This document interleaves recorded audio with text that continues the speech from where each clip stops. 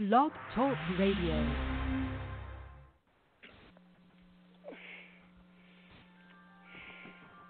Actually.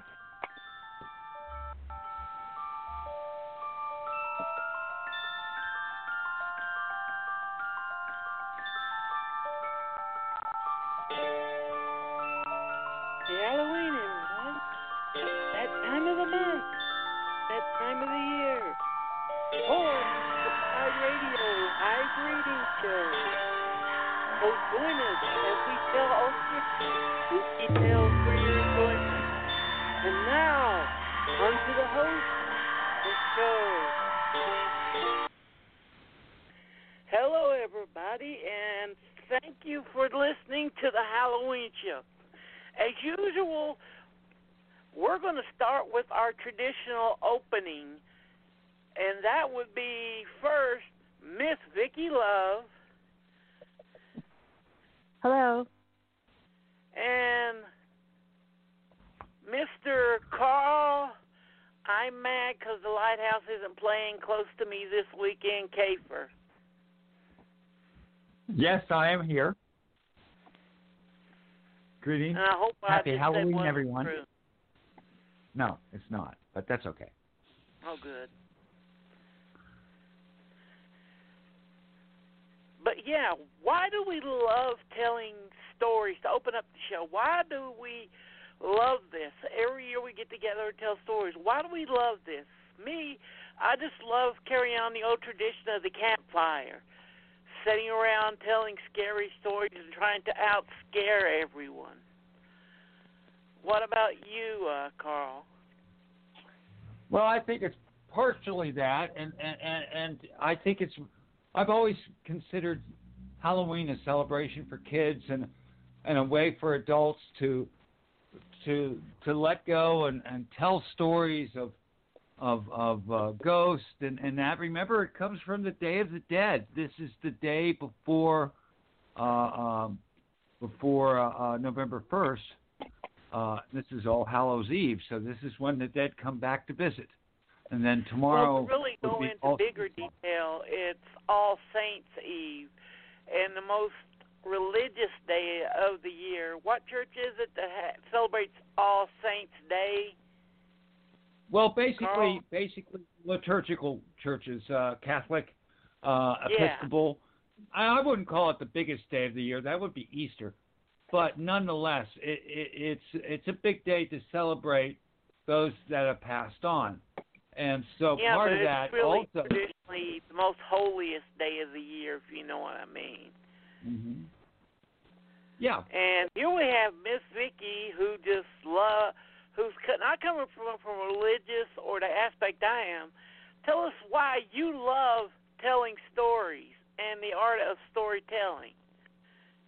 First, I just have to say that Halloween goes way back before any institutionalized church. Okay, it's pagan, and every group of humans throughout the history of human beings have loved to sit down, tell stories, and especially scary stories to scare people. It's basic. It's innate. We've been doing it. The Romans did it. The Greeks did it. The pagans in the upper levels of the world have done it. The Asians have great stories. Middle Eastern stories are scarier than scary. So they're everywhere, and they've been around forever. And so I like to tell stories because they connect us to each other. That's what it's all about, connecting humans to other humans. And they don't just connect you and I, they connect us with our past humans, because we still read literature that was produced 2,000, 4,000, 6,000 years ago.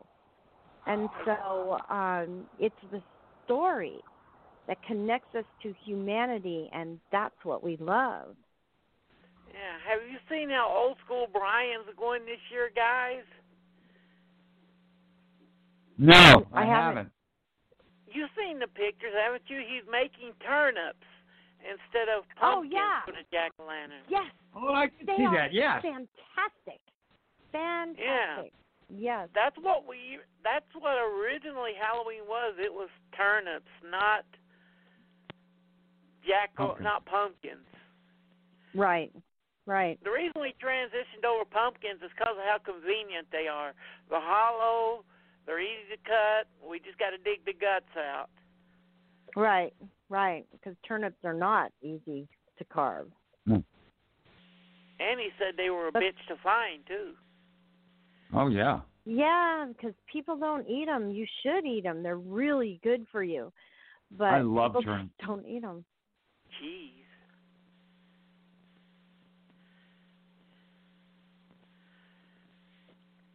And now with Vicky's story, a documentary came out last year. A movie based on these stories came out this year. But tell us why you picked this book to pick stories from, and a little bit about the guy who wrote it. Okay, well, this goes back to when his books were really, really being just coming off the shelves in the 80s and 90s. Well, mostly the 80s because he died, unfortunately, in the 90s. But Alvin Schwartz wrote these. He dug out all kinds of scary stories, legends.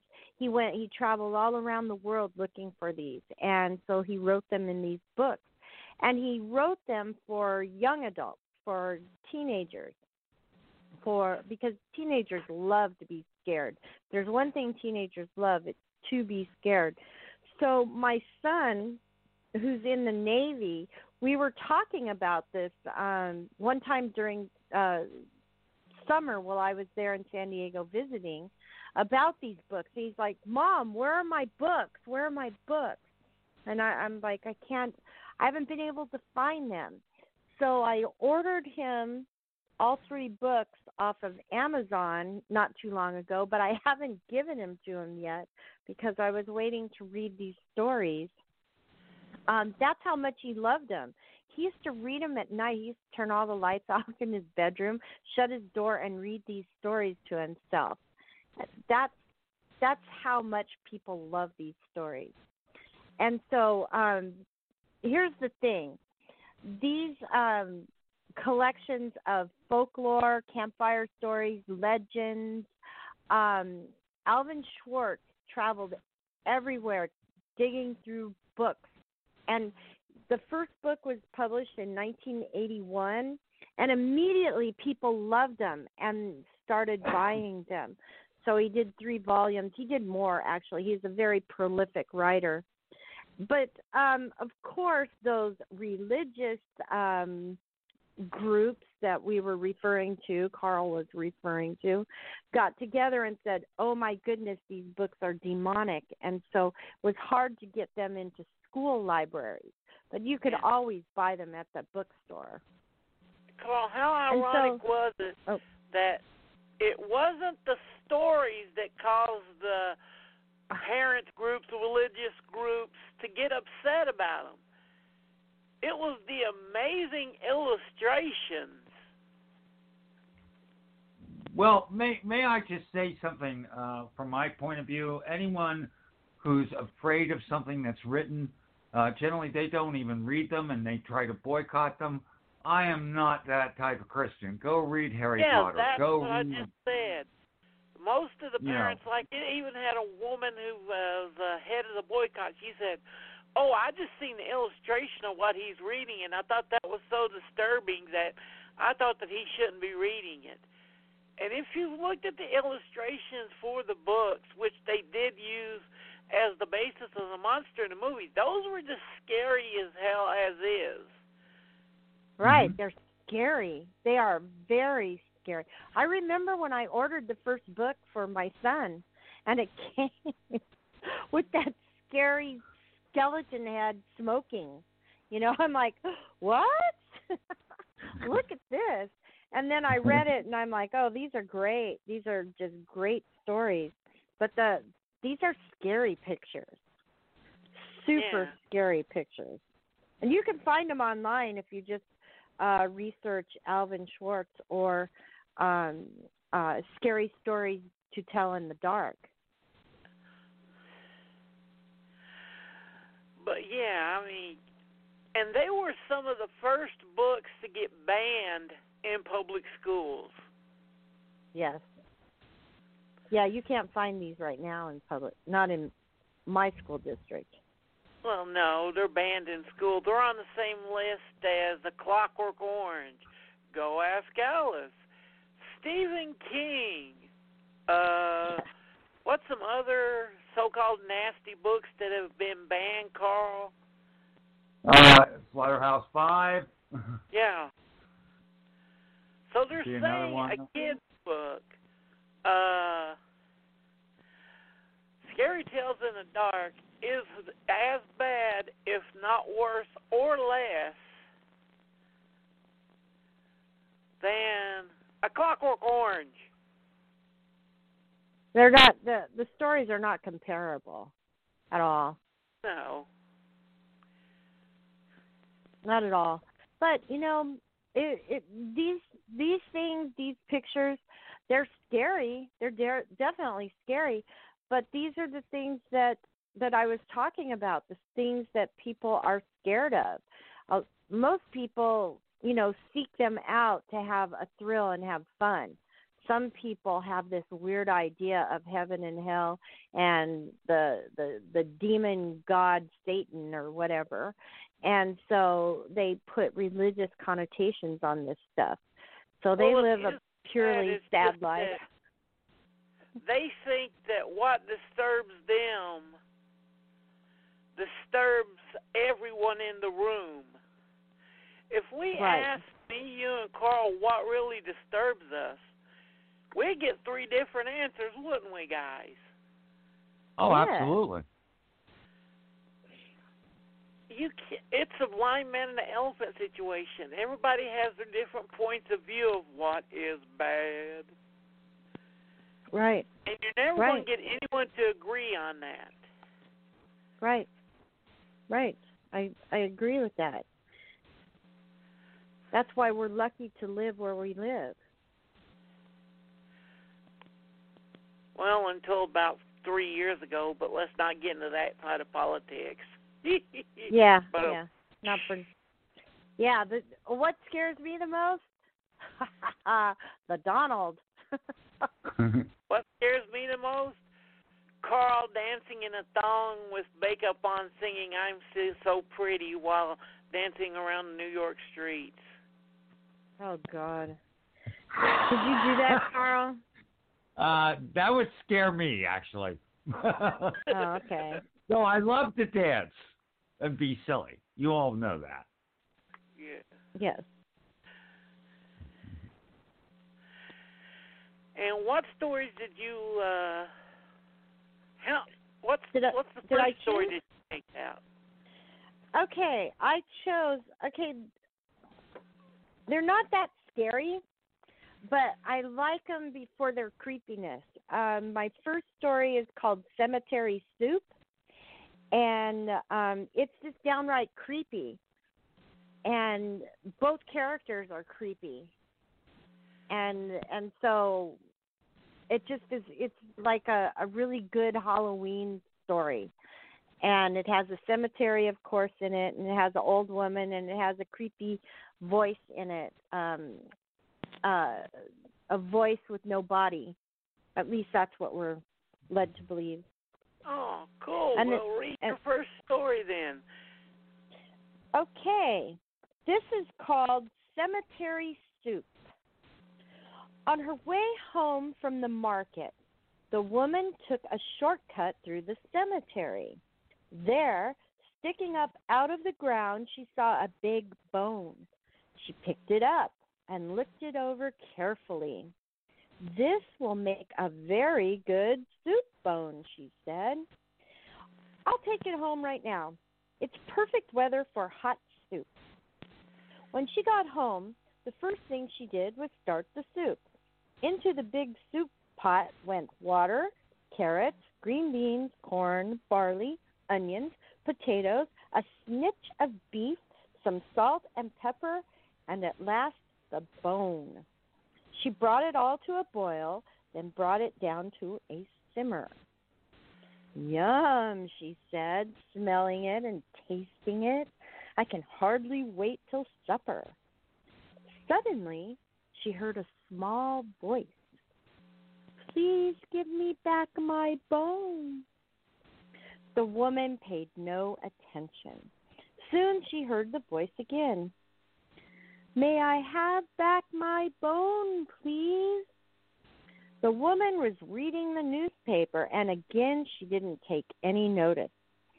In a little while, the voice spoke up again. It was beginning to sound angry. Give me back my bone. The woman kept on reading the newspaper. Some people are too impatient, she muttered. Once more the voice spoke. Now it sounded very angry, and it was so loud that the whole house shook.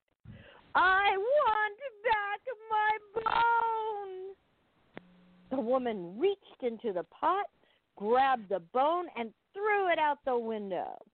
In a voice just as loud, she shouted, Take it! Then there was an eerie silence. The woman heard footsteps scurrying away from the house down the road toward the cemetery. And then she got up and served herself some soup. Yum.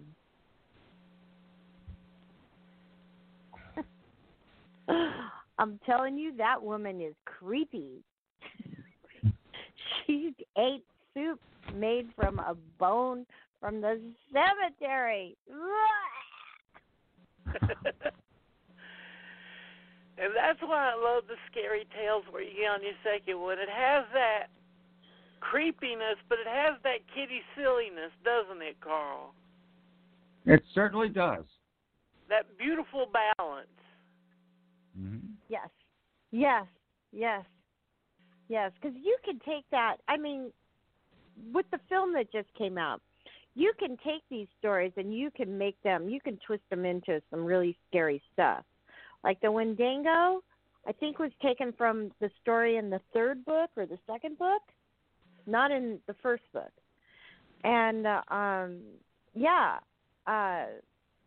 these stories, you could really creep out that cemetery soup one. I thought the Wendigo was taken from Ravenous. What, from the movie, the screenplay? No, he's just saying, about eating humans. Yeah, that's the legend of the Wendigo. He who eats the flesh of a human becomes a monster. Right. Well, that's one of the stories in these 3 volumes. And so Schwartz had to have dug it up somewhere. And so that must go back in legend. In it, but he kept it kitty and silly. Outside of the creepy illustrations where hell, Carl was raised on EC Comics. Yep. Right. I love EC Comics. Yeah, I had The Witching Hour and the DC Comics, Unexpected, Ghost Stories, Weird War Tales. I read the comics, the scary stories, the horror stories, the curse. I can't remember the title of the comics that I read, but I mostly bought horror comics when I was younger. I loved them. Yeah, they didn't bother us at all. We turned out normal. No. I haven't murdered anyone yet. Have I, Carl? This is proof. No, you have not. Yeah. No, you have not, because I would be probably murdered by now. Not for the lack of trying. True. Very true. I have not tried. I have not tried to kill that man. No, I know you haven't. Why not? I mean, good for you. because I don't want to go to jail. No, I will say this: you would not look good in orange. I'm just saying. Oh, but I like orange. No, no, I'm not going to go to jail because of Carl. There's other reasons to go to jail, not that. Okay, would you like me to read my next story? Yeah, what's your second story called? It's called The Curse. And first off, I just want to say that Charlie Potter is not part of Harry Potter's family. Okay, so if you're listening and you're wondering why the heck he doesn't pull out his wand or something, they're not related. There's lots and lots of Potters out there. And I don't know what Thank that you for noise not is. laughing like I did, Carl. And so, you want me to read it? Yeah. Okay, this is called The Curse. And so, my dad's friend, Charlie Potter, was a small, nervous man who always looked around as if he was in some kind of danger. After he told me this story about his college fraternity, I understood why. The frat doesn't exist anymore, he said. It was banned years ago. We had just 9 members at that point, and we were taking in 2 more, Jack Lawton and Ernie Kramer.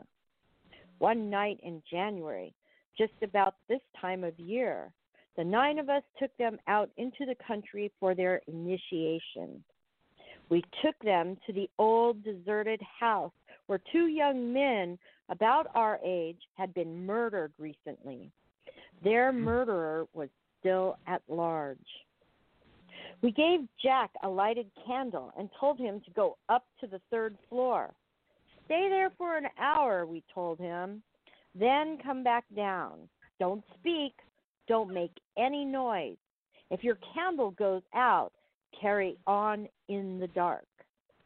From where we were standing, we could see the light from Jack's candle moving up the stairs to the 2nd floor, then to the 3rd. But when he got to the 3rd floor, his candle went out. We guessed that he had come to a drafty corner, and the wind blew it out. But when the hour went by, he didn't come down. We weren't so sure. We waited another 15 minutes and got more and more nervous. So we sent Ernie Kramer up after him. When Ernie got to the 3rd floor, his candle also went out. We waited 10 minutes, 20 minutes, but there was no sign of either of them. Come on down, we called, but they didn't answer. Finally, we decided to go and get them. Armed with flashlights, we started up the stairs. It was as quiet and as dark as a grave in that house. When we got to the 2nd floor, we called out, but there was no answer. When we got to the 3rd floor, we walked into a great big open space like an attic. Jack and Ernie weren't there, but we saw footprints in the dust. These led to a room on the other side of the attic. That room was also empty, but there was fresh blood on the floor, and the window was wide open. It was about 25 feet to the ground, but there was no ladder or rope in sight, and they couldn't have used that to get down. We searched the rest of the house and the land around the house and found nothing. We decided that they were playing a trick on us. We figured that in some way they had escaped through the window and were hiding in the woods. The blood on the floor was to throw us off the track. We guessed that they'd show up the next day with a lot of stories and a lot of laughs, but they didn't. The next day we told the Dean of Men what had happened, and he reported it to the police. The police didn't find anything either, and after several weeks, the search ended. To this day, no one knows what happened to Jack Lawton or Ernie Kramer. There wasn't much more to tell, he said. We weren't arrested, but the college disbanded the fraternity and suspended the 9 of us from school for a year. The strangest part came after we graduated.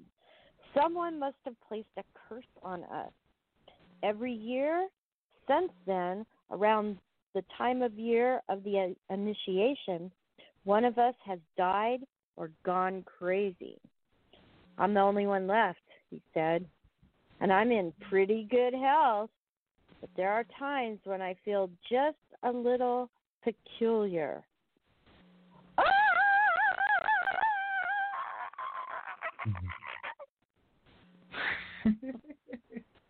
The end. Now that's a beautiful campfire tale. Yes, it is. It really is. At a campfire tale, that will be told from the first person. Right. Right. And then you would move closer and closer to your victim. Yeah. Well, just you sitting around the campfire, and then you say a little peculiar, and then wait.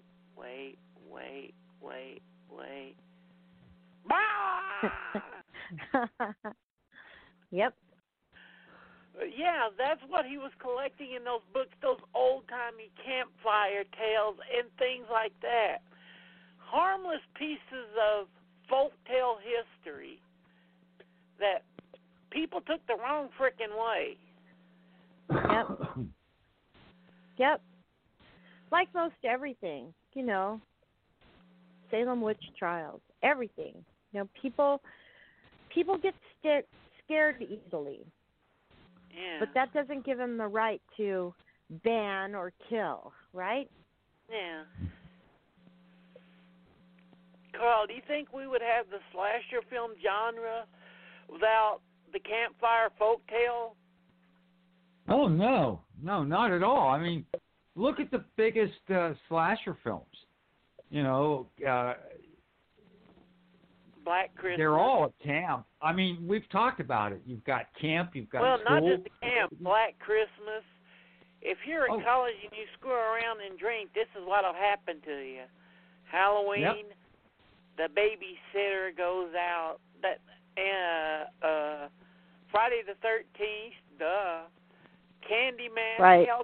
Man's even based completely around the folktale. Mm-hmm. Right. And as a segue, how did they tell folk tales before we had stories? They told them in poems, didn't they, Carl? They certainly did. Let me finish. And how did they tell them before we had poems, Carl? A lot of it had to do with song. Also. And with that, we're going to Carl. Okay, well, the one that I have ready at this point is it's actually a song by Joe Jackson, and he wrote the music and lyrics. But the whole idea of this song is based on Faust by Goethe. And it's basically, if you don't know the Faust story, it's someone who sells their soul to the devil. And so this particular song, which I'll be not singing, but reciting as a poem, is called "The Man Who Wrote Danny Boy." And Miss Vicky, are you willing to give me an assist on this? Yes, I am. Okay. But first, Carl, I have 2 questions about this. For the past 2 years you've been there, what is it about song lyrics like this that attracts you to them to be able to tell as, well, they do them as scary tales, but what attracts you to them? Well, this particular one, I've always been fascinated with the Faust story. It's something that's reverberated throughout my life, and so I'm really interested in that. And another thing is Joe Jackson happens to be one of my favorite musicians. So the music and the way that he puts this within the song is just absolutely stunning. But also, I've also loved Halloween and scary stuff, and so a lot of, when I collected records, a lot of it was novelty stuff on monsters and things like that.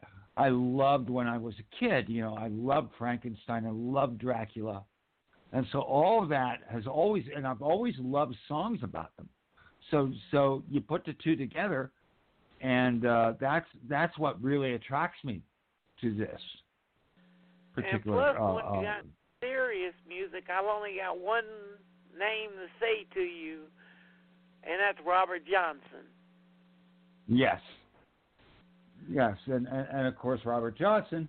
The whole story is he sold his soul to the devil at the crossroads, and there you have the Crossroads Blues, and you have the movie that's based on that. Hellhound, the Crossroads Blues, Hellhound on My Trail. He did a lot of songs on that. Oh, absolutely. And let's not forget, he did one or two recording sessions, and then he was killed. It's not like he has a ton of stuff out there. I think it's a total of 20-some songs, total. Yeah. Why was he killed? He was killed by a jealous husband. And actually, he was killed. There's a lot of stories. Either he was poisoned, or he was knifed, or he was poisoned and knifed. Ooh, fun. Yeah, the poison really wasn't working fast enough. Yep. But yeah, and here's the second one. You've done this story 2 years in a row. Why are you obsessed with Faust? Well, I think part of it is that I keep trying to make a difference. Over the years, I've done producing, I've done all sorts of things, and I've never been able to get over the top and do something that everyone, and any artist, anyone who plays music, anyone who writes music, anyone who writes books, there's this sense that you do want to be remembered. I mean, I'm 61 years old now.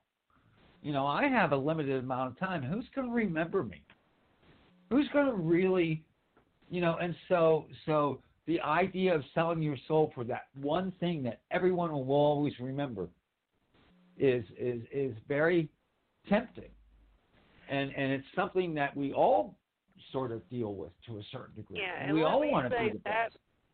In the original version of Faust, most movie and operatic adaptions of it just simplify it that he sells his soul for money and fame rather than that. Because the Emil Jennings, the silent version of Faust, he sells his soul so he can get the cure to help cure the village that he's in of the plague. Yeah. Yep. It's a good story. Okay, for tale. Well, yes, the man. I've already forgot it because I'm. Okay, so this is called The Man Who Wrote Danny Boy, and again, with an assist from Miss Vicky Love. The Man Who Wrote Danny Boy. Well, it happened one night at 3 a.m. The devil appeared in my studio room, and he said, "Hey, I'm your pal, and I'll make you a deal. Blow away all your struggle, and I'll take your soul for a toy." After rubbing my eyes, I looked all around me at the half-finished dribble I'd worked on for days. And I told him my dream was to live for all time in some perfect refrain, like the man who wrote Danny Boy. And I said, "If you're real, then I'll ask you a question. While most of us turn into ashes or dust, just you and that other guy go on forever. But who writes a history, and who do I trust?" Well, he gave me a wink, and he said it was funny how mortals would pour all their blood, sweat, and tears onto tape, onto paper, or into the air to be lost and forgotten outside of his kind employ. Then I thought I could hear a great sound in the distance of whiskey-soaked singing and laughter and cheers.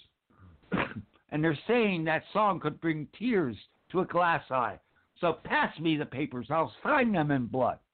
And the smell of the brimstone was turned into grease paint, and the roar of the crowd like the furies of hell.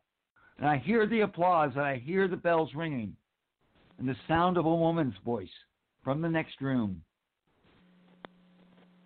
Saying, "Come to me now, come lay down beside me. Whatever you're doing, you're too gone to see. You can't hold on to shadows no more than the years. So be glad for the pleasures you're young enough to enjoy." So, maybe I'm drunk, or maybe a liar, or maybe we're all living inside a dream.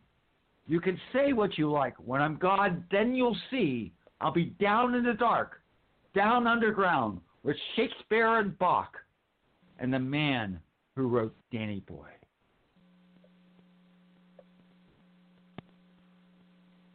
That has to be one of the best lines I've ever heard written. Change What? from brimstone into grease. The smell turned from brimstone into grease paint. Yeah. Yeah. I love it. And they're saying that song could bring tears to a glass eye. Love that, and too. they haven't practiced on this, and I love the way that Vicky said it and the way that Carl just took up from there. Yeah, without practice. If you guys would have practiced that, I don't think it would have come out so good. Yeah. I tell you, I know the song and I know the rhythms of it. And it's a great song. And I would say to anyone to listen to it. But it's got a wonderful rhythm to it. And it's just rolls off the tongue, and I love the lyrics. And as you said, the smell of the brimstone was turned into grease paint. It's a great line. These are fabulous lyrics, and they make a fabulous thank you poem. guys for being on as usual. And before we go on to our next two stories, which will be Miss Boo, next will be Miss Dracula himself, Mr. Grimsby, the Lord of the Vampires, reading H.P. Lovecraft's The Outsider. And Miss Boo Radley, Mrs. Boo with her tale. I have to end this part of the show with one of the best lines ever, and this is from The Seven Faces of Dr. Lau. We are the dreamers of, or is this Willy Wonka? We are the dreamers of the dreams. We are the tellers of the tale. Amen. Amen. Yep. And thank you guys for being being on, and enjoy the rest You're of welcome. the show. I'll be back at the end of it to tell another story if there's time remaining. Thank you, everybody, and happy Halloween, and much love to you, Vicky, and to you, Carl. Thank you very much. Happy Halloween, everyone. Thank you. Halloween, everybody. Thank you, Stephen. Good night.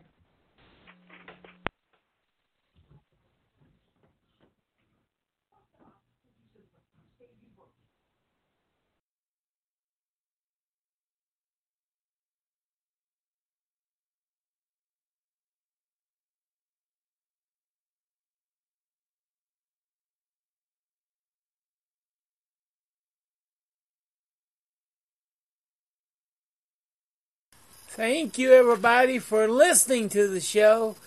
And now it's time for the man himself, Vlad, with the one, the only, the very creepy Outsider by H.P. Lovecraft.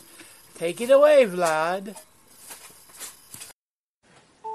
The Outsider by H.P. Lovecraft.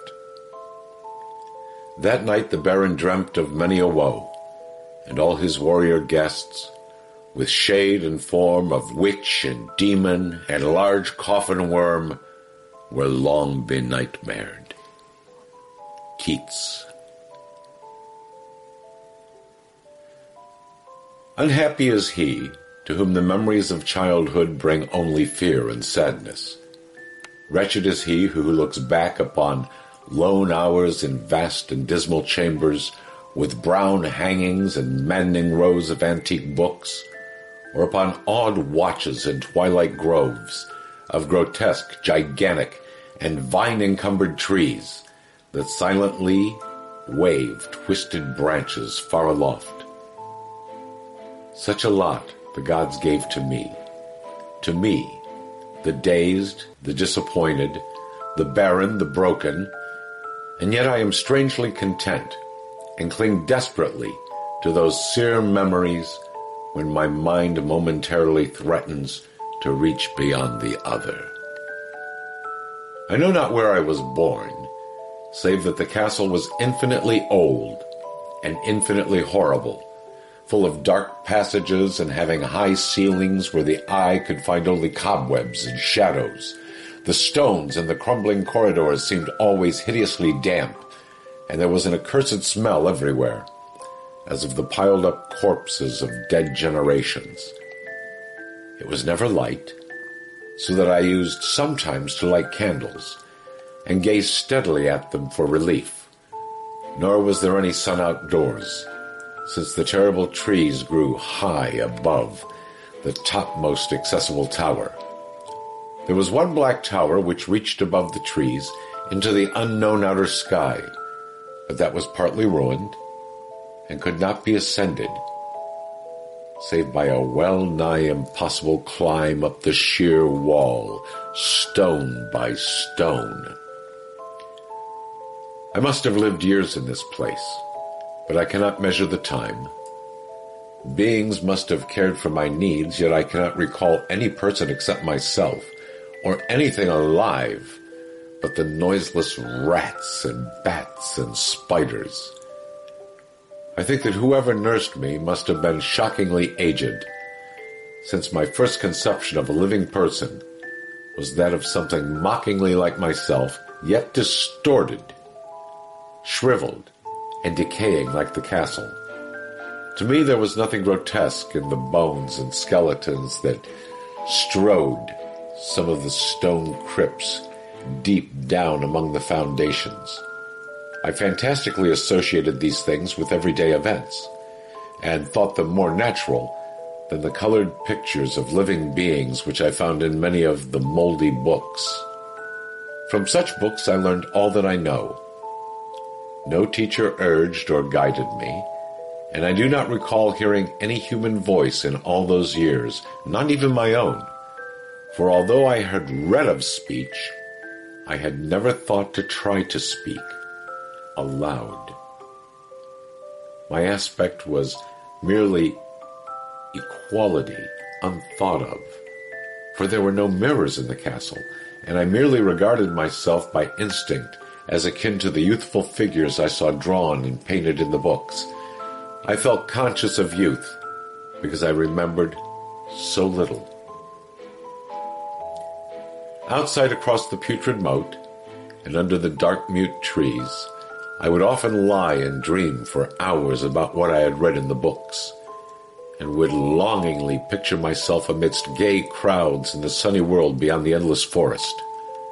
Once I tried to escape from the forest, but as I went farther from the castle, the shade grew denser, and the air more filled with brooding fear, so that I ran frantically back, lest I lose my way in a labyrinth of nighted silence. So through endless twilights I dreamed and waited, though I knew not what I waited for. Then in the shadowy solitude of my longing for light grew so frantic that I could rest no more, and I lifted entreating hands to the single black ruined tower that reached above the forest into the unknown outer sky. And at last I resolved to scale that tower, fall though I might, since it were better to glimpse the sky and perish than to live without ever beholding day. In the dark twilight, I climbed the worn and aged stone stairs till I reached the level where they ceased, and thereafter clung perilously to small footholds leading upward. Ghastly and terrible was that dead, stairless cylinder of rock, black, ruined, and deserted, and sinister with startled bats whose wings made no noise. But more ghastly and terrible still was the slowness of my progress, for climb as I might, the darkness overhead grew no thinner, and a new chill of haunted and venerable mold assaulted me. I shivered as I wondered why I did not reach the light, and would have looked down had I dared. I fancied that night had come suddenly upon me, and vainly groped with one free hand for a window embrasure, that I might peer out and above, and try to judge the height I had attained. All at once, after an infinity of awesome, sightless crawling up that concave and desperate precipice, I felt my head touch a solid thing, and I knew I must have gained the roof, or at least some kind of floor in the darkness. I raised my free hand and tested the barrier, finding it stone and immovable. Then came a deadly circuit of the tower, clinging to whatever holds the slimy wall could give, till finally my testing hand found the barrier yielding, and I turned upward again, pushing the slab or door with my head as I used both hands in my fearful ascent. There was no light revealed above, and as my hands went higher, I knew that my climb was for the nonce ended, since the slab was the trap door of an aperture leading to a level stone surface of greater circumference than the lower tower. No doubt the floor of some lofty and capacious observation chamber. I crawled through carefully and tried to prevent the heavy slab from falling back into place, but failed in the latter attempt. As I lay exhausted on the stone floor, I heard the eerie echoes of its fall, but hoped when necessary to pry it open again. Believing I was now at a prodigious height, far above the accursed branches of the world, I dragged myself up from the floor and fumbled about for windows, that I might look for the first time upon the sky and the moon and stars of which I had read.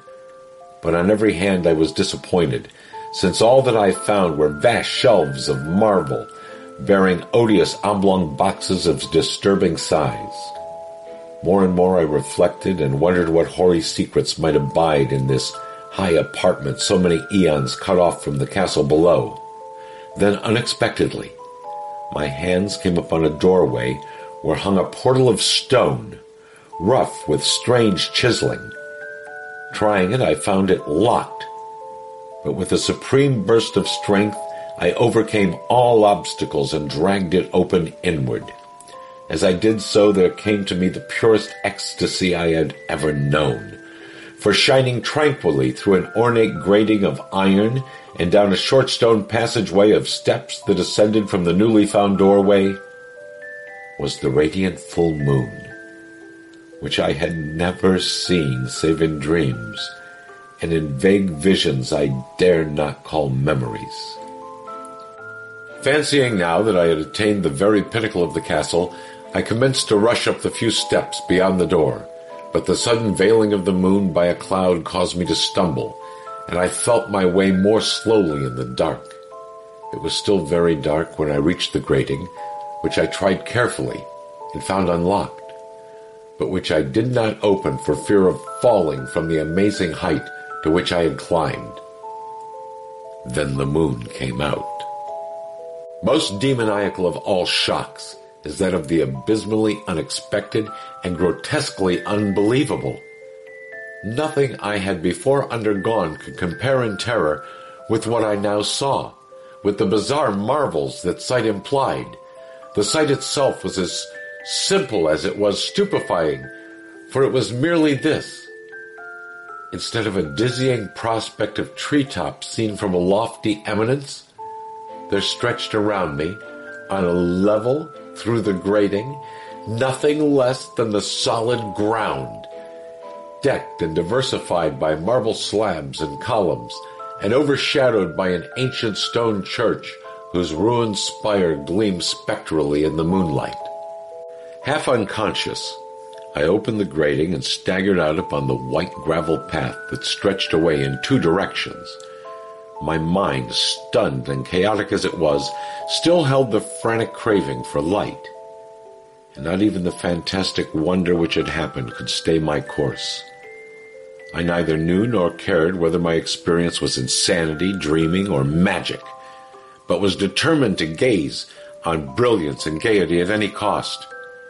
I knew not who I was, or what my surroundings might be, though as I continued to stumble along, I became conscious of a kind of fearsome, latent memory that made my progress not wholly fortuitous. I passed under an arch, out of that region of slabs and columns, and wandered through the open country, sometimes following the visible road, but sometimes leaving it, curiously to tread across meadows where only occasional ruins bespoke the ancient presence of a forgotten road. Once I swam across a swift river, where crumbling, mossy masonry told of a bridge long vanished. Over 2 hours must have passed before I reached what seemed to be my goal, a venerable ivied castle in a thickly wooded park, maddeningly familiar, yet full of perplexing strangeness to me. I saw that the moat was filled in, and that some of the well-known towers were demolished, whilst new wings existed to confuse the beholder. But what I observed with chief interest and delight were the open windows, gorgeously ablaze with light, and sending forth sound of gayest revelry. Advancing to one of these, I looked in and saw an oddly dressed company, indeed making merry, and speaking brightly to one another. I had never seemingly heard human speech before, and could guess only vaguely what was said. Some of the faces seemed to hold expressions that brought up incredibly remote recollections. Others were utterly alien. I now stepped through the low window into the brilliantly lighted room, stepping as I did so from my single bright moment of hope to my blackest convulsion of despair and realization. The nightmare was quick to come, for as I entered, there occurred immediately one of the most terrifying demonstrations I had ever conceived. Scarcely had I crossed the sill when there descended upon the whole company a sudden and unheralded fear of hideous intensity, distorting every face and evoking the most horrible screams from nearly every throat. Flight was universal, and in the clamor and panic several fell in a swoon and were dragged away by their madly fleeing companions. Many covered their eyes with their hands and plunged blindly and awkwardly in their race to escape, overturning furniture and stumbling against the walls before they managed to reach one of the many doors. The cries were shocking, and as I stood in the brilliant apartment alone and dazed, listening to their vanishing echoes, I trembled at the thought of what might be lurking near me unseen. At a casual inspection, the room seemed deserted. But when I moved toward one of the alcoves, I thought I detected a presence there. A hint of motion beyond the golden arched doorway leading to another and somewhat similar room. As I approached the arch, I began to perceive the presence more clearly. And then, with the first and last sound I ever uttered, a ghastly ululation that revolted me almost as poignantly as its noxious cause, I beheld in full, frightful vividness the inconceivable, indescribable, and unmentionable monstrosity which had by its simple appearance changed a merry company to a herd of delirious fugitives. I cannot even hint what it was like, for it was a compound of all that is unclean, uncanny, unwelcome, abnormal, and detestable. It was the ghoulish shade of decay, antiquity, and desolation, the putrid, dripping eidolon of unwholesome revelation, the awful bearing of that which the merciful earth should always hide. God knows it was not of this world, or no longer of this world. Yet to my horror, I saw in its eaten away and bone-revealing outlines a leering, abhorrent travesty on the human shape, and in its moldy, disintegrating apparel, an unspeakable quality that chilled me even more. I was almost paralyzed, but not too much so to make a feeble effort toward flight, a backward stumble which failed to break the spell in which the nameless, voiceless monster held me. My eyes, bewitched by the glassy orbs which stared loathsomely into them, refused to close, though they were mercifully blurred, and shewed the terrible object but indistinctly after the first shock. I tried to raise my hand to shut out the sight, yet so stunned were my nerves that my arm could not fully obey my will. The attempt, however, was enough to disturb my balance, so that I had to stagger forward several steps to avoid falling. As I did so, I became suddenly and agonizingly aware of the nearness of the carrion thing whose hideous, hollow breathing I half fancied I could hear. Nearly mad, I found myself yet able to throw out a hand to ward off the fetid apparition which pressed so close, when in one cataclysmic second of cosmic, nightmarish, and hellish accident, my fingers touched the rotting, outstretched paw of the monster beneath the golden arch.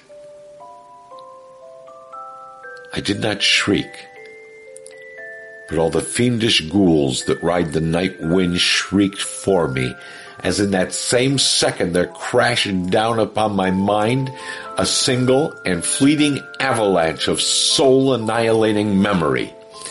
I knew in that second all that had been. I remembered beyond the frightful castle and the trees, and recognized the altered edifice in which I now stood. I recognized, most terrible of all, the unholy abomination that stood leering before me as I withdrew my sullied fingers from its own.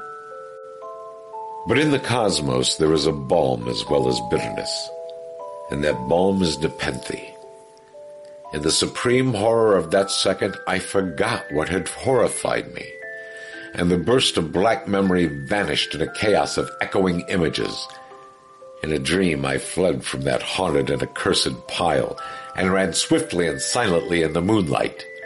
When I returned to the churchyard place of marble and went down the steps, I found the stone trap-door immovable. But I was not sorry, for I had hated the antique castle and the trees. Now I ride with the mocking and friendly ghouls on the night wind, and play by day amongst the catacombs of Nephrin Ka, in the sealed and unknown valley of Hadoth by the Nile. I know that light is not for me, save that of the moon over the rock tombs of Neb, nor any gaiety save the unnamed feasts of Nitocris beneath the Great Pyramid. Yet in my new wildness and freedom, I almost welcome the bitterness of alienage.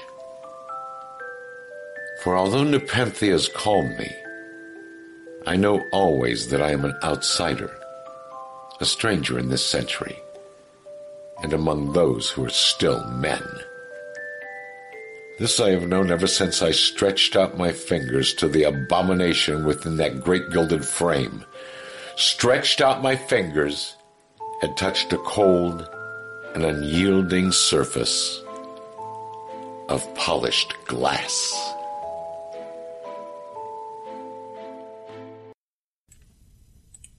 Hey, it's Spooky Boo, author of the Spooky Boo Scary Storytime podcast. Tonight I have for you a very delicious tale of gluttony and horror, something that will make you think twice about going all out on Taco Tuesday. Join me for a reading on Halloween, October 31st, about the Halloween traditions in my favorite little oceanside town of Sandcastle, where the fight between good and evil never ends. You'll get wrapped up in the holiday fair and never want to leave. get more info at www.scarystorytime.com. Now let's begin. I don't know when this all started. Perhaps it was the taco truck outside of my home one day. Perhaps I had eaten some uncooked pork and one of those worms traveled to my brain to rest until it died, taking me with it. Maybe it was a water bug that enjoys traveling up your nose and into your brain when you snort it into your system through tepid tropical waters. Whatever it was, it happened when I was in South Florida. I didn't notice it right away, but I knew something was off. During the day, I'd stumble and fall and went to sleep in the morning all morning long. I thought I had a cold as I was sneezing and sniffling uncontrollably until I downed some of the horrible tasting cough and cold medicine that lets you sleep all through the night. I awoke refreshed and feeling like a new person. I was happy, vibrant. My whole outlook on life had changed. In fact, I thought I was a better person. I felt like I had accomplished so much when in reality, I really hadn't. It didn't matter. I wasn't a bipolar person or a manic depressive in any terms, but it felt so much different. I felt like I could conquer the world. I went into work with a smile, which was a huge attitude change for me. People noticed. They actually smiled back. That had never happened before. Some were confused. I even heard Leslie ask her sidekick if someone had removed the stick from my ass. I laughed at her and winked. Now that was funny. She seemed a bit confused as I normally didn't speak to her. But I let her know that donuts were on their way and her happy fat ass would enjoy them. I think that was my first mistake of the morning. She burst into tears and suddenly everyone was against me. I didn't mean anything by it. She calls herself fat ass all of the time. I abruptly apologized and went into my office. "Would you like some coffee, ma'am?" my secretary offered into the loudspeaker. She was usually chipper, but I could hear the concern in her voice. "Yes, please, and would you bring in some of those donuts? I'm really hungry." A few minutes later, the donuts appeared with the coffee I had asked for. Minz was such a good slave working at a low income. Maybe I'll give her a raise, maybe not. I'm not even sure if she earned it this year, sitting on her ass all day long and rarely doing anything but filing her nails. She did know what kind of donuts I liked, though. Give her a prize for that knowledge. The hunger was gripping me as I stared at the chocolate-glazed goodness in front of me. One bite and a whole donut was devoured. The second one went just as fast. I didn't even realize they were gone until the hunger pains in my stomach growled again. I opened my emergency drawer and pulled out a bag of chocolate candy. Piece by piece, I ate without even stopping. The phone rang, there was a knock at my office door, all ignored until I popped that last piece into my mouth. I sat there dumbfounded while staring at the empty bag. I usually just eat a small handful to keep my day going decently if I find myself in a bad mood. I had never eaten a whole bag before, and yet I was still hungry. I tried working more. I even tried calling the customers I didn't like just so I could get angry enough not to eat, and nothing was working at all. The more I sat, the hungrier I got. It was so frustrating and humiliating. First, I set out to the company fridge. I figured maybe some of yesterday's luncheon was left over. I started eating what was left of the chow mein and then the sweet and sour. I didn't even bother to heat it up. I just ate it.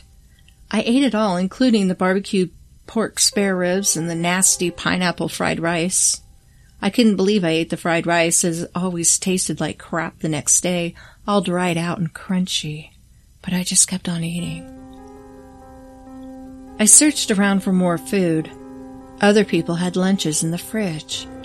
I was a bit apprehensive to touch any of their meals, but then I thought, what the hell, right? You only live once. People were gathering around as I started off with Greg's meatloaf sandwich and then Francesca's tuna salad sandwich. I guzzled down Pat's protein drink and then George's Subway sandwich from the deli.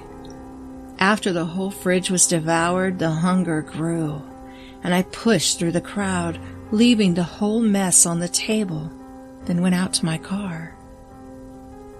Several people followed me and stared in curiosity as I poured the remaining cashew mix into my mouth from the seat of my car, and then I grabbed a trail mix bag and ate that too. Sadly, I was still hungry, so I drove off. Screw the job. Who needs to sit there all day talking to whiny customers anyway? All they do is bitch all of the time. I hit the store on the way home and grabbed a huge family pack of ground beef, and then suddenly it hit me. All I really wanted was meat. I bought as many of the family packages as I could, including pork chops, bacon, steak, and then some. The clerk looked at me almost cross-eyed when the total of $750 rang up on the register. I knew I didn't have that much in my checking, so I pulled out my company credit card. Hell, they were going to fire me anyway at that point, and I might as well use as much as I could. Before arriving home, I used their card once again and bought a few bacon burgers and mushroom Swiss burgers at the fast food place. The first 6 I scarfed down even before I hit my driveway. Tom, the neighbor I had a crush on for years after I moved in, ran over to help me with the groceries as I got out of the car. He hoisted a few bags in his arms while I carried the fast food and keys. As I opened the door, he rushed in and put them on the table. "Having a barbecue?" he asked while pointing out all the meat. Thinking about it, I lied.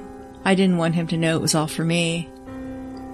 He eyed the fast food bags and just nodded. "Just let me know. I have to get on to work now." "What time will you be home?" I asked, not even knowing why. "Around 4, he said as he started to walk out the door. "Come back then and have some." I smiled and felt just a little weird for asking. It hadn't even crossed my mind, almost like eating all the food in the fridge. I just did it for no reason. After putting away the groceries, I started with the bags of fast food. After the first 2, I really didn't have an appetite for the buns and tossed all of them away. Soon it was the veggies' turn to disappear into the trash can. All I wanted was the meat. I gorged on the patties and cheese. The only reason why I ate the cheese is because it was impossible to take off. Worse, I was still hungry. I started cooking the ground beef, and as I waited, the pain in my stomach grew so much that it hurt. I hunched down with the cramps and bashed my fists against the ground. I knew I was going insane. I had to be. I started crying and fell asleep on the floor of my kitchen in tears. After 20 minutes later, the smoke alarm woke me up. I had totally burnt the burgers I was cooking. There were 4, all charred on one side and slightly well done on the other. One by one, without even caring about the burn marks on my lips and tongue, I ate them.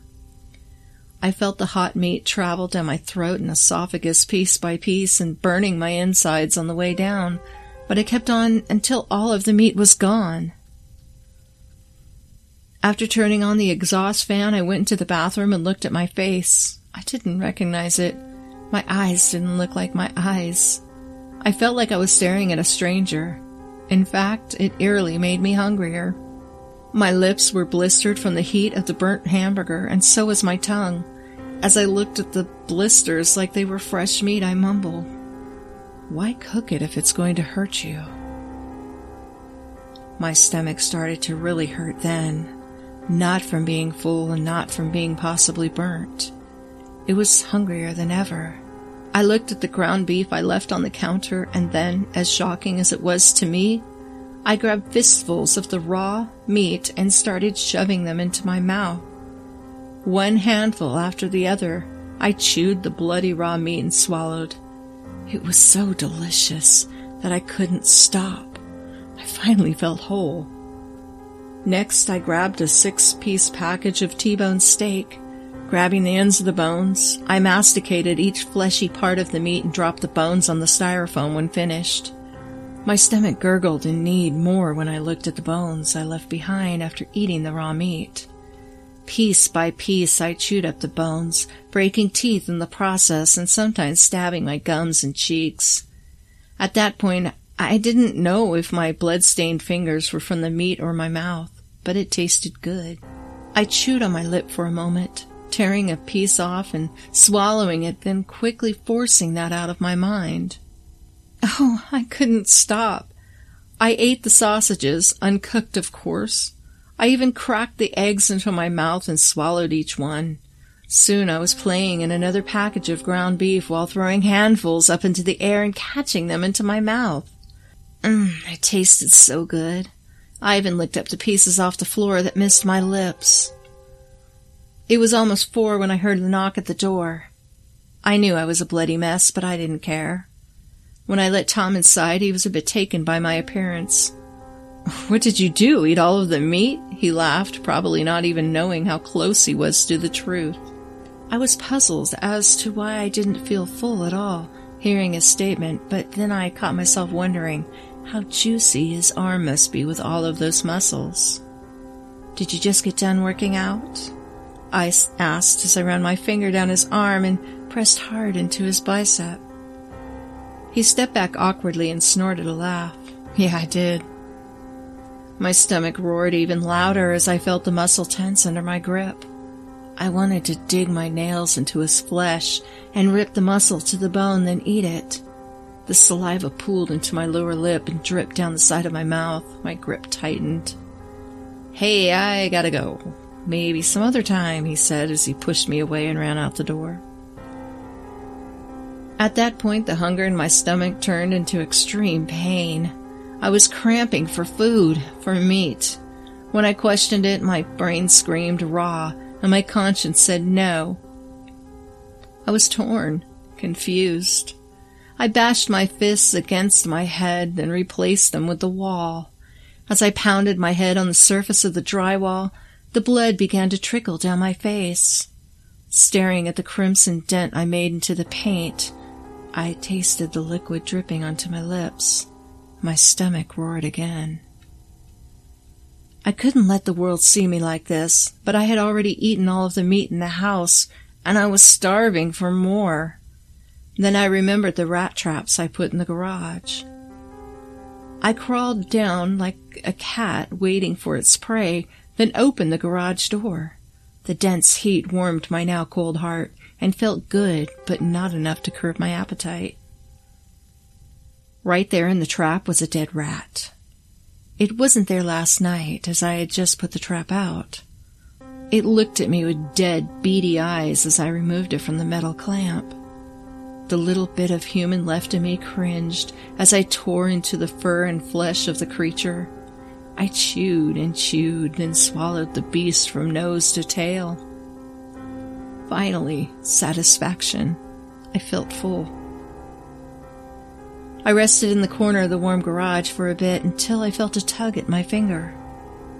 It was another rat, probably smelling its friend and the dried blood on my hand. As my gut roared again, I grabbed it while it squealed and bit into the hair and skin. The shrieks of pain only added to my frenzy while I ate until the squeals subsided and it lay dead in my hands. Disgusted with the rest of its body, I tossed it out aside until the urge hit me again, and I ran outside to grab it. The neighbors were watching now, including that cute guy I wanted to devour.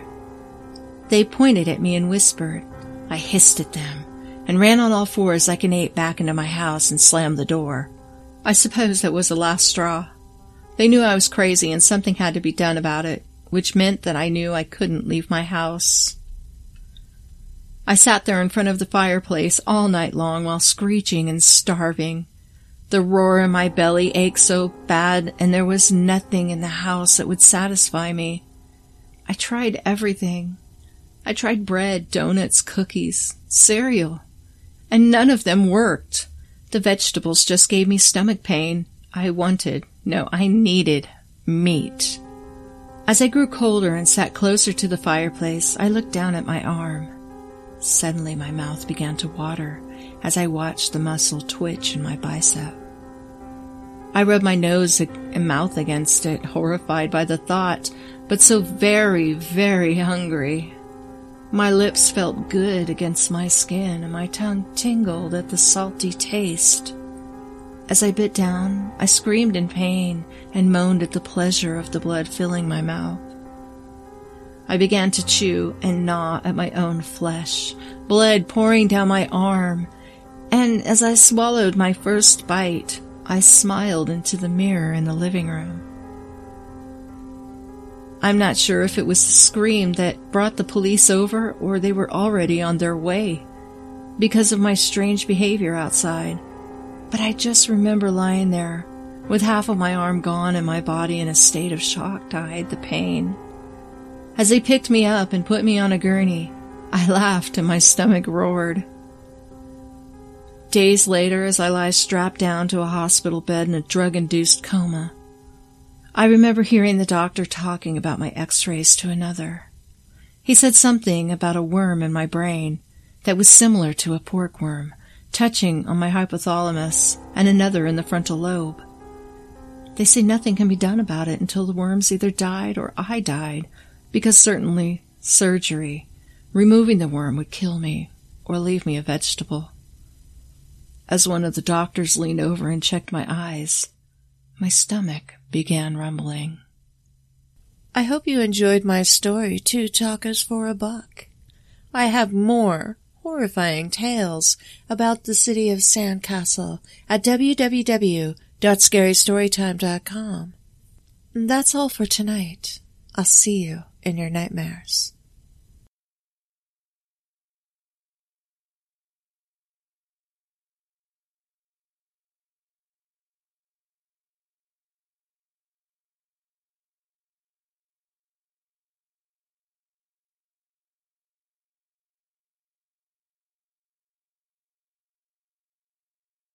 Okay, here we go with my first story of the night. And it is Dragon Chili from the Grand Church Cookbook by Joe R. Lansdale. This recipe is in response to the one I posted here on Share Your Recipes a week ago that proved to be more popular than I expected. I have been asked by so many readers to post another, and I am not immune to flattery or persuasion, of course. Even mild persuasion. I am back with culinary enthusiasm, and this time out I would like to post my recipe for dragon chili. I know dragons are not normally thought as an ingredient in chili, but trust me, they are an excellent source of protein, are very low in fat, and the meat is very clean and low caloric, and it does not taste like chicken or the more popular chili meat. Dragon meat has gotten a bad reputation due to a misunderstanding about dragons. First off, for the meat to be good and for it to work in any chili recipe, it is necessary that you acquire a very young dragon. The younger the meat, the sweeter. You should also avoid the green dragons, as there is nothing you can do to make that asshole meat serviceable. The brown dragons are the very best. At an early age, when they are no more than 3 feet long, they are perfect. Their eyes are just open, which is a sign that all the toxins in the blood have passed, which is the way of the brown dragons. And the meat, especially in the tail, is ready to be harvested. The head meat, though darker, is also very, very tasty and is best made in the ground patties. The body meat is fine as well, but riddled with bone, so extreme care should be taken lest you get one of them small bones that litter the dragon's torso and appear to accomplish nothing towards locomotion or the firmness of the body and are extraordinarily hard to detect during a simple cleaning. Also the heart. Remember, browns have 2 hearts instead of 1 like green dragons, and like both kind of dragons, they are large and 8-chambered. and the fatty livers are delicacies and require a different approach of preparation that I am going to provide here. And some people suggest that for them to be enjoyed, one has to persevere, because they are something of an acquired taste. For chili, we are going to reconsider the head meat and the tail meat. I prefer the tail meat, as then I like my chili meat to be sliced and chopped as opposed to ground. And once again, the white meat of a dragon's tail is so vastly superior to the darker meat of the head. It is also necessary to prepare the dragons alive. Dragon, the moment they die, begin to go bad. That is true of all meat, of course, but with the dragon, it is a much faster process than with any other meat known. Within a few hours, unless cooked, the meat becomes foul. If the meat is cut from the dragon quickly and deep fried, or in the case of other kinds of recipe, boiled or break, etc., you know how that goes, for whatever reason, the meat ceases to spoil and retains its sweetness, and will keep permanently, although the other ingredients in your recipe can go bad and make the meat inedible. The best way to prepare the meat is to, catch the dragon, of course. You should do this with a net. They can find shortly after birth, whenever the mother dragon is away, searching out cattle or other foods it digests, and then regurgitates in the baby dragon's mouth. At this early age, if you watch and make sure the mothers are away, the dragons are fairly harmless, and the net is the best way to catch them. The net should be a very strong wire. The dragon's ability to breathe fire does not kick in until the creature reaches the age of a year or so, but even at an early age, their tail can thrash violently and have more of a passing resemblance to adult claws. Even the beating of their little wings can cut you like a knife. When the dragon has been captured, it is desirable to calm it for a couple of days. After a day or two of calming the dragon down, it should be placed on a diet of fresh milk and soft vegetables for about a week, and then it can be stroked. Once its confidence is gained, it should not be removed gently from the holding pen. It should be moved gently, sorry. I'm just getting so damn hungry telling this story.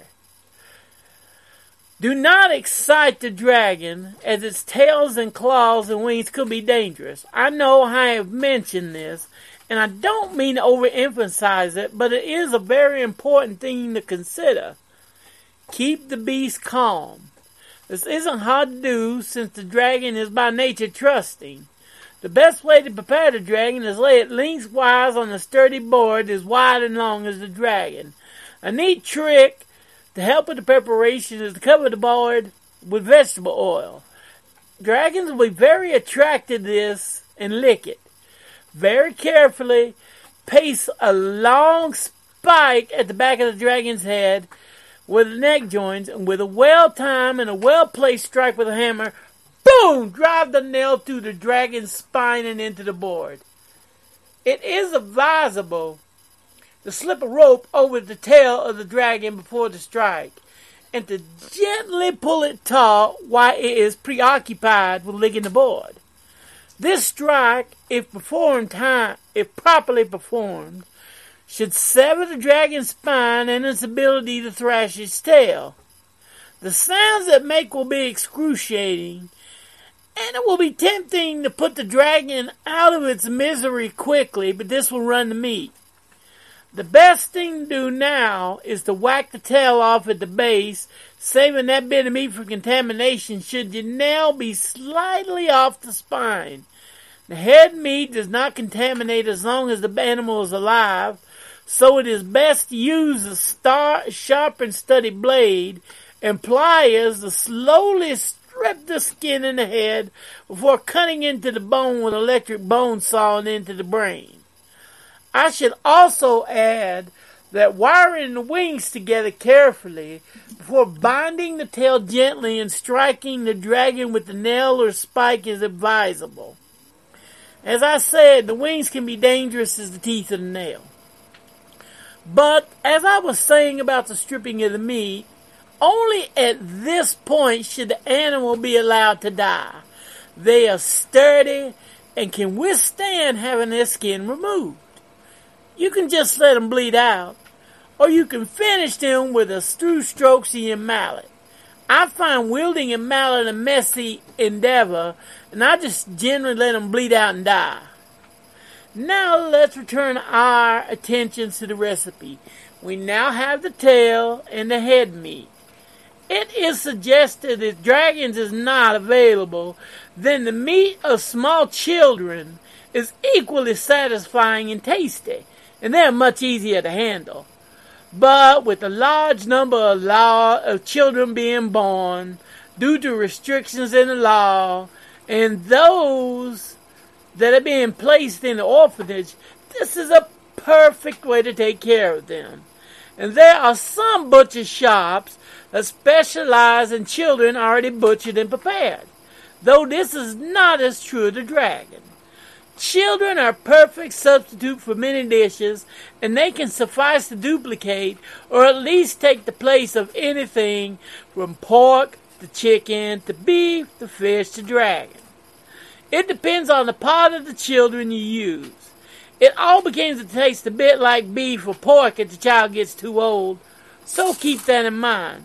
So of course when they are adults they are free to make their own choices. Eating adults is definitely out, as anyone in their right mind should know. Children as meat have become very popular, and frankly it is the way the population can be lowered without it being an unnecessary death, or some form of stem cell usage which goes against the laws of God and man.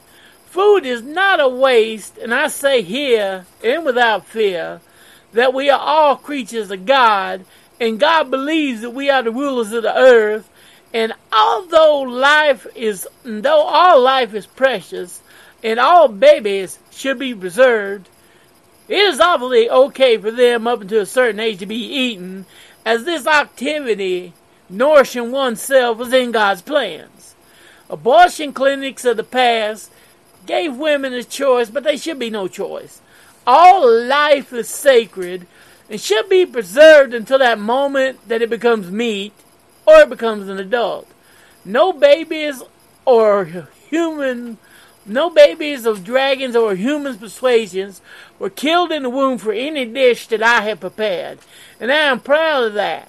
I only use fresh, out of the womb meat that no one wants or has abused or has taken a limb from.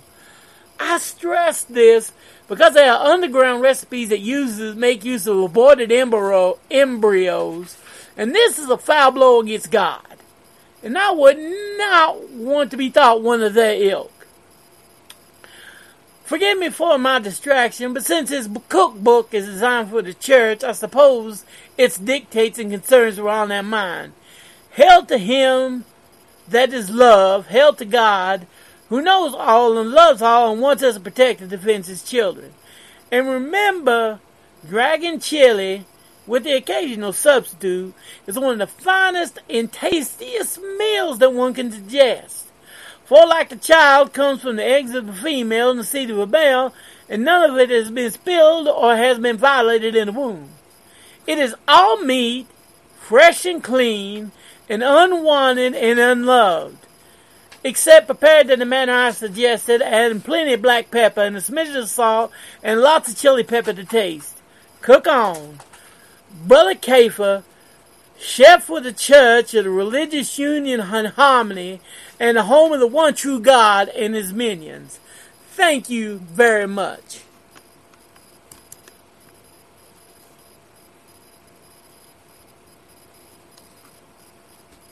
The Lottery by Shirley Jackson. The morning of June 27th was clear and sunny, with the fresh warmth of a full summer day. The flowers were blossoming profusely, and the grass was richly green.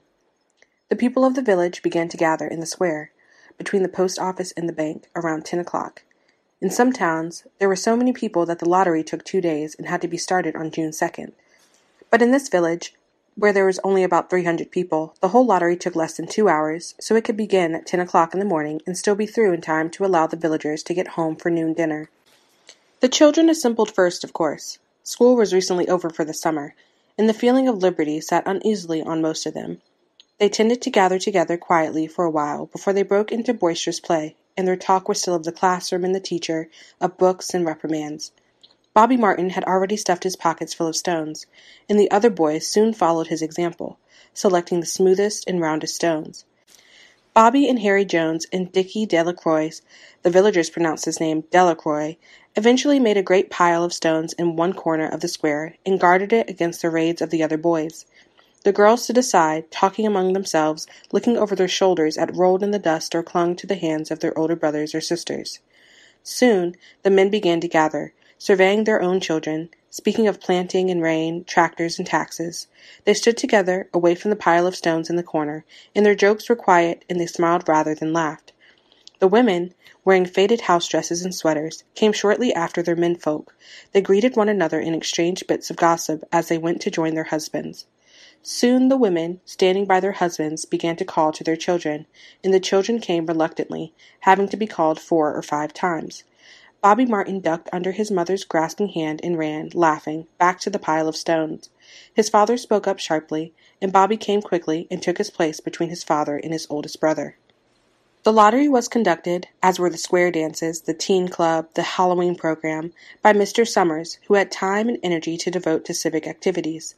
He was a round-faced, jovial man, and he ran the coal business, and people were sorry for him because he had no children and his wife was a scold. When he arrived in the square, carrying the black wooden box, there was a murmur of conversation among the villagers, and he waved and called, "Little late today, folks." The postmaster, Mr. Graves, followed him, carrying a 3-legged stool, and the stool was put in the center of the square, and Mr. Summers set the black box down on it.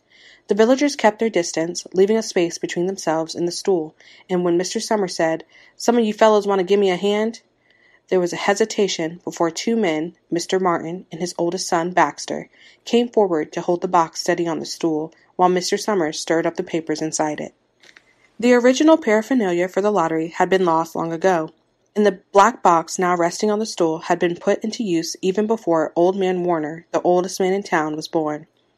Mr. Summers spoke frequently to the villagers about making a new box, but no one liked to upset even as much tradition as was presented by the black box. There was a story that the present box had been made with some pieces of the box that had preceded it, the one that had been constructed when the first people settled down to make a village here. Every year, after the lottery, Mr. Summers began talking again about a new box, but every year the subject was allowed to fade off without anything's being done. The black box grew shabbier each year. By now it was no longer completely black, but splintered badly along one side to show the original wood color, and in some places faded or stained. Mr. Martin and his oldest son, Baxter, held the black box securely on the stool until Mr. Summers had stirred the papers thoroughly with his hand. Because so much of the ritual had forgotten or discarded, Mr. Summers had been successful in having slips of paper substituted for the chips of wood that had been used for generations. Chips of wood, Mr. Summers had argued, had been all very well when the village was tiny, but now that the population was more than 300 and likely to keep on growing, it was necessary to use something that would fit more easily into the black box. The night before the lottery, Mr. Summers and Mr. Graves made up the slips of paper and put them in the box, and it was then taken to the safe of Mr. Summers's coal company and locked up until Mr. Summers was ready to take it to the square the next morning. The rest of the year, the box was put away. Sometimes one place, sometimes another. It had spent 1 year in Mr. Graves's barn and another year underfoot in the post office, and sometimes it was set on a shelf in the Martin grocery and left there. There was a great deal of fussing to be done before Mr. Summers declared the lottery open. There were the lists to make up, of heads of families, heads of households in each family, members of each household in each family. There was the proper swearing in of Mr. Summers by the postmaster as the official of the lottery. At one time, some people remembered, there had been a recital of some sort, performed by the official of the lottery, a perfunctory, tuneless chant that had been rattled off duty each year. Some people believed that the official of the lottery used to stand just so when he said or sang it. Others believed that he was supposed to walk among the people. But years and years ago, this part of the ritual had been allowed to lapse. There had been, also, a ritual salute, which the official of the lottery had to use in addressing each person who came up to draw from the box, but this also had changed with time. Until now, it was felt necessary only for the official to speak to each person approaching. Mr. Summers was very good at all of this. In his clean white shirt and blue jeans, with one hand resting carelessly on the black box, he seemed very proper and important as he talked intermittently to Mr. Graves and the Martins. Just as Mr. Summers finally let off talking and turned to the assembled villagers, Mrs. Hutchinson came hurriedly along the path to the square, her sweater thrown over her shoulders, and slid into place in the back of the crowd. "Clean forgot what day it was," she said to Mrs. Delacroix, who stood next to her, and they both laughed softly. "Thought my old man was out back stacking wood," Mrs. Hutchinson went on. "And then I looked out the window and the kids were gone, and then I remembered it was the 27th and came a-running." She dried her hands on her apron, and Mrs. Delacroix said, "You're in time, though. They're still talking away up there." Mrs. Hutchinson craned her neck to see through the crowd and found her husband and children standing near the front. She tapped Mrs. Delacroix on the arm as a farewell and began to make her way through the crowd. The people separated good-humoredly to let her through. 2 or 3 people said in voices just loud enough to be heard across the crowd, "Here comes your Mrs. Hutchinson," and, "Bill, she made it after all." Mrs. Hutchinson reached her husband, and Mr. Summers, who had been waiting, said cheerfully, "Thought we were going to have to get on without you, Tessie." Mrs. Hutchinson said, grinning, "Wouldn't have me leave dishes in the sink now, would you, Joe?" And soft laughter ran through the crowd as the people stirred back into position after Mrs. Hutchinson's arrival. "Well now," Mr. Summers said soberly, "guess we better get started, get this over with so we can get back to work. Anybody ain't here?" "Dunbar," several people said. "Dunbar. Dunbar." Mr. Summers consulted his list. "Clyde Dunbar," he said. "That's right. He's broke his leg, hasn't he? Who's drawing for him?" "Me, I guess," a woman said, and Mr. Summers turned to look at her. "Wife draws for her husband," Mr. Summers said. "Don't you have a grown boy to do it for you, Janie?" Although Mr. Summers and everyone else in the village knew the answer perfectly well, it was the business of the official of the lottery to ask such questions formally. Mr. Summers waited with an expression of polite interest while Mrs. Dunbar answered. "Horace is not but 16 yet," Mrs. Dunbar said regretfully. "Guess I got to fill in for the old man this year." "Right," Mr. Summers said. He made a note on the list he was holding. Then he asked, "Watson boy drawing this year?" A tall boy in the crowd raised his hand. "Here," he said. "I'm drawing for my mother and me." He blinked his eyes nervously and ducked his head as several voices in the crowd said things like, "Good fellow, lad," and "Good to see your mother's got a man to do it." "Well," Mr. Summers said, "guess that's everyone. Old man Warner make it?" "Here," a voice said, and Mr. Summers nodded. A sudden hush fell on the crowd as Mr. Summers cleared his throat and looked at the list. "All ready?" he called. "Now, I'll read the names, heads of families first, and the men come up and take a paper out of the box. Keep the paper folded in your hand without looking at it until everyone has had a turn. Everything clear?" The people had done it so many times that they only half listened to the directions. Most of them were quiet, wetting their lips, not looking around. Then Mr. Summers raised one hand high and said, "Adams." A man disengaged himself from the crowd and came forward. "Hi, Steve," Mr. Summers said, and Mr. Adams said, "Hi, Joe." They grinned at one another humorlessly and nervously. Then Mr. Adams reached into the black box, took out a folded paper. He held it firmly by one corner as he turned and went hastily back to his place in the crowd, where he stood a little apart from his family, not looking down at his hand. "Allen," Mr. Summers said. "Anderson? Bentham?" "Seems like there's no time at all between lotteries any more," Mrs. Delacroix said to Mrs. Graves in the back row. "Seems like we got through with the last one only last week." "Time sure goes fast," Mrs. Graves said. "Clark? Delacroix?" "There goes my old man," Mrs. Delacroix said. She held her breath while her husband went forward. "Dunbar," Mr. Summers said, and Mrs. Dunbar went steadily to the box, while one of the women said, "Go on, Janie," and another said, "There she goes." "Where next?" Mrs. Graves said. She watched while Mr. Grave came around from the side of the box, greeted Mr. Summers gravely, and selected a slip of paper from the box. By now, all through the crowd, there were men holding the small folded papers in their large hand, turning them over and over nervously. Mrs. Dunbar and her 2 sons stood together, Mrs. Dunbar holding the slip of paper. "Harbert? Hutchinson? Get up there, Bill," Mrs. Hutchinson said, and the people near her laughed. Jones. They do say, Mr. Adams said to Old Man Warner, who stood next to him, that over in the North Village they're talking of giving up the lottery. Old Man Warner snorted. Pack of crazy fools, he said. Listening to the young folks, nothing good enough for them. Next thing you know, they'll be wanting to go back to living in caves. Nobody work any more. Lived that way for a while. Used to be a saying about lottery in June, corn be heavy soon. First thing you know, we'd all be eating stewed chickweed and acorns. There's always been a lottery, he added petulantly. Bad enough to see young Joe Summers up there joking everybody. Some places have already quit lotteries, Mrs. Adams said. Nothing but trouble in that, Old Man Warner said stoutly. Pack of young fools. Martin and Bobby Martin watched his father go forward. Overdyke? Percy? I wish they'd hurry, Mrs. Dunbar said to her older son. I wish they'd hurry. They're almost through, her son said. You get ready to run, tell Dad, Mrs. Dunbar said. Mr. Summers called his own name, and then stepped forward precisely and selected a slip from the box. Then he called, Warner. 77th year I've been in the lottery, Old Man Warner said as he went through the crowd. 77th time. Watson? The tall boy came awkwardly through the crowd. Someone said, Don't be nervous, Jack. And Mr. Summers said, Take your time, son. Zanini? After that, there was a long pause, a breathless pause, until Mr. Summers, holding his slip of paper in the air, said, All right, fellows. For a minute, no one moved, and then all the slips of paper were opened.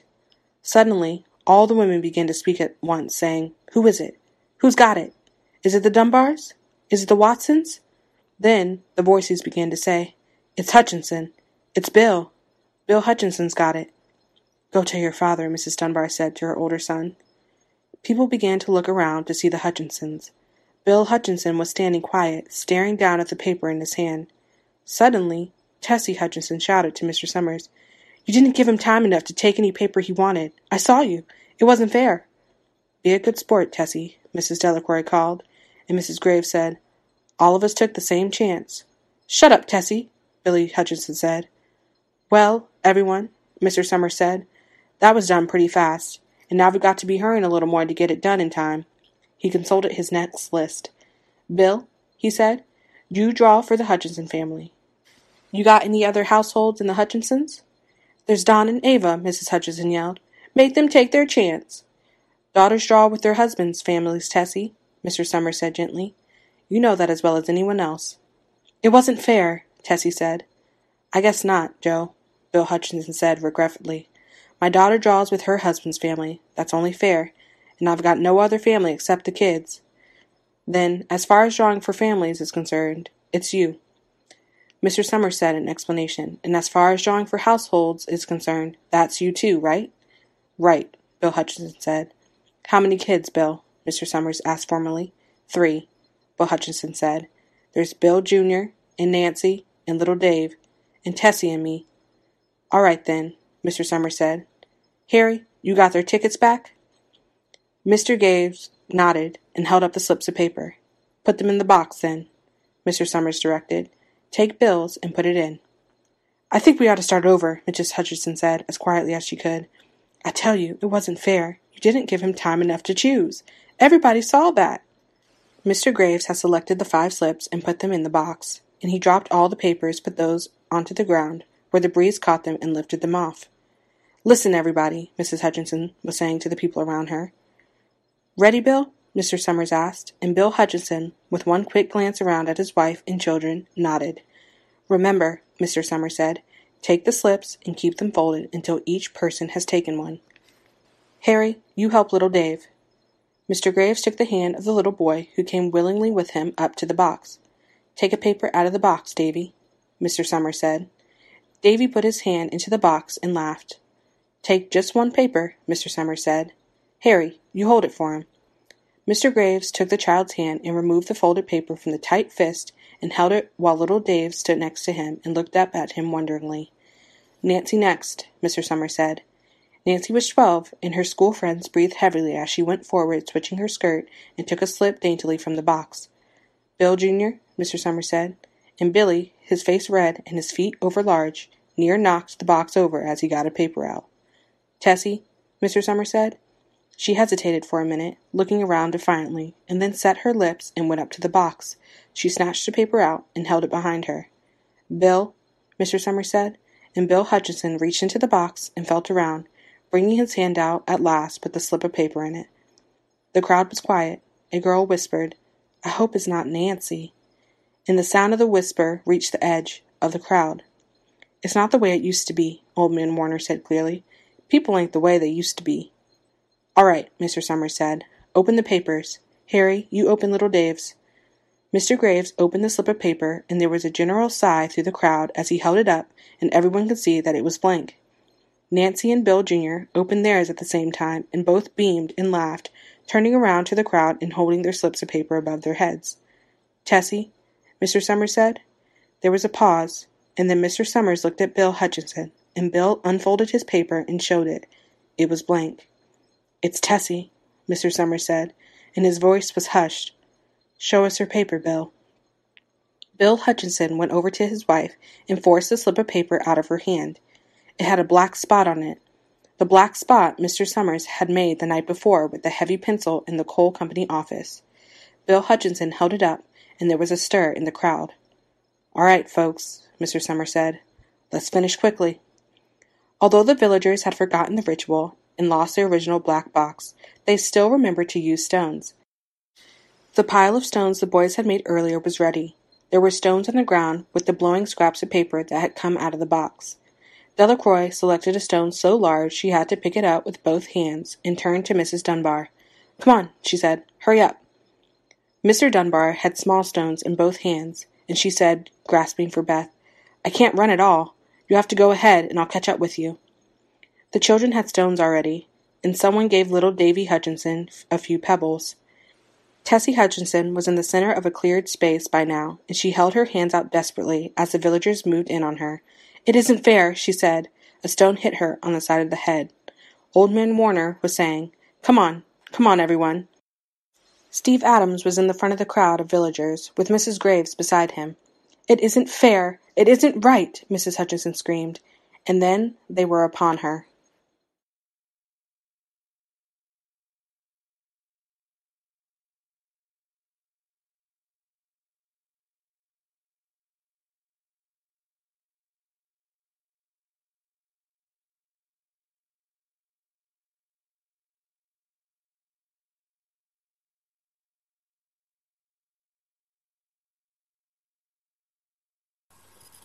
And that was a small surprise for you, a reading that I found, a public domain reading I found on YouTube called Of Shirley Jackson's The Lottery.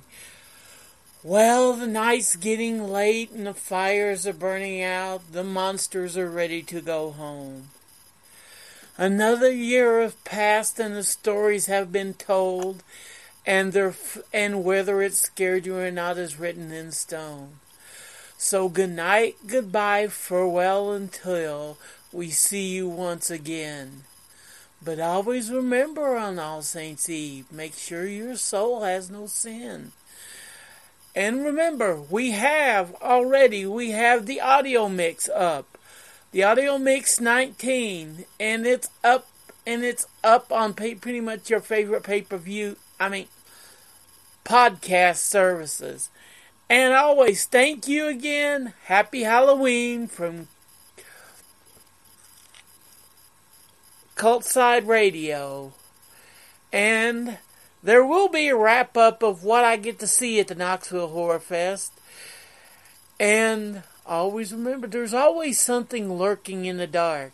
Just remember, is it lurking for you?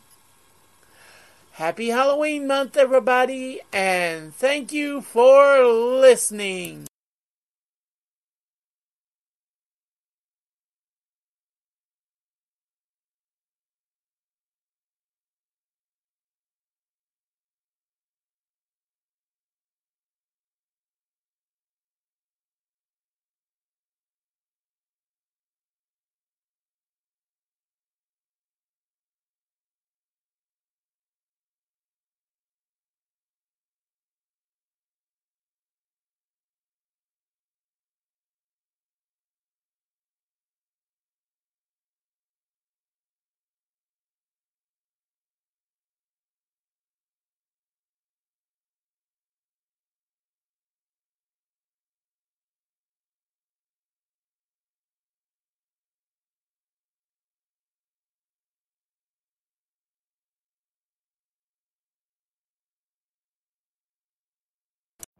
Every day, we rise, challenging ourselves to work for what we believe in. At U.S. Border Patrol, protecting our borders is more than a job. It's a calling. Agents answer the call, working together to keep our country and communities safe. If you're ready for a new mission, join U.S. Border Patrol and go beyond. Learn more at cbp.gov/careers. It is Ryan here, and I have a question for you. What do you do when you win? Like, are you a fist pumper, a woohooer, a hand clapper, a high fiver? I kind of like the high five, but if you want to hone in on those winning moves, check out Chumba Casino. At ChumbaCasino.com, choose from hundreds of social casino-style games for your chance to redeem serious cash prizes. There are new game releases weekly, plus free daily bonuses, so don't wait. Start having the most fun ever at ChumbaCasino.com. No purchase necessary. VGW Group. Void where prohibited by law. See terms and conditions. 18+.